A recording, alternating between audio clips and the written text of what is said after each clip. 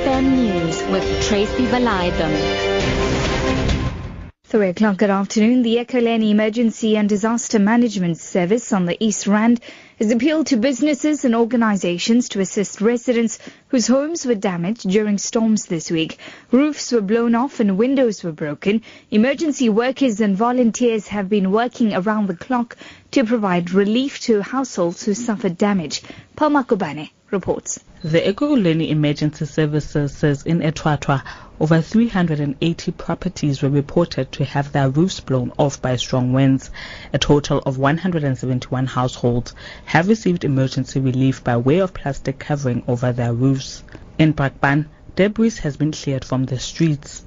Approximately 60 houses of the 140 were reported in Vosloorus have been covered. Other areas that were affected include Katlehong, Spruitview, Thokoza, Palmridge and Eden Park. President Jacob Zuma has denied reports he's amended the terms of reference of the Board of Inquiry into allegations of misconduct by Police Commissioner Riah Phiyega. The presidency received inquiries whether it would include new matters that had been brought into the public domain. This followed the release of the findings of 2 damning reports against Phiyega. A ministerial reference group has laid the blame for most problems in the police department at Phiyega's door. She has been accused of perjury, fraud, misconduct and wasteful expenditure by the reference group. Meanwhile, the ANC leadership in KwaZulu-Natal says it is confident that it will win the by-elections on the 9th of December at Ward 10 on the south coast of the province. Today, the leadership embarked on a door-to-door campaign encouraging communities to vote. The ward became vacant after the death of an ANC councillor earlier this year. Provincial ANC General Secretary Sihle Zikalala, who led the campaign, says part of the party's strategy is to remain closer to communities. We are very impressed by the reception we have received from the people during the door-to-door campaign we are doing. And therefore they are committed to vote for the ANC on the 9th of December. As the ANC were quite impressed by this engagement and the manner in which people have warmly received and welcomed us as the African National Congress.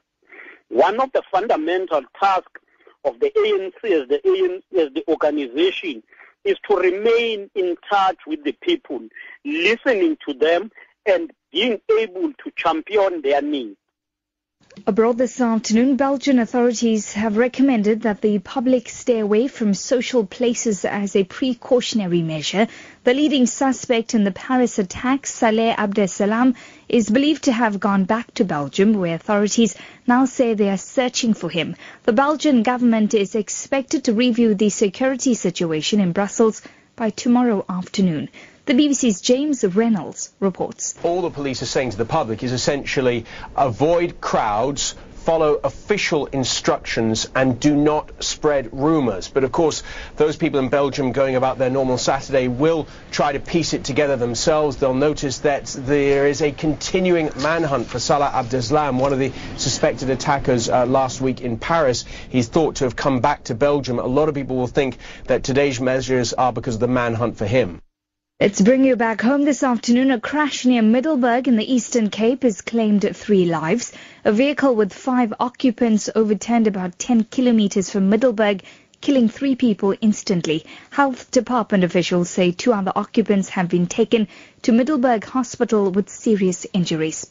Your top story this hour, the Ekurhuleni Emergency and Disaster Management Service on the East Rand has appealed to businesses and organizations to assist residents whose homes were damaged during storms this week.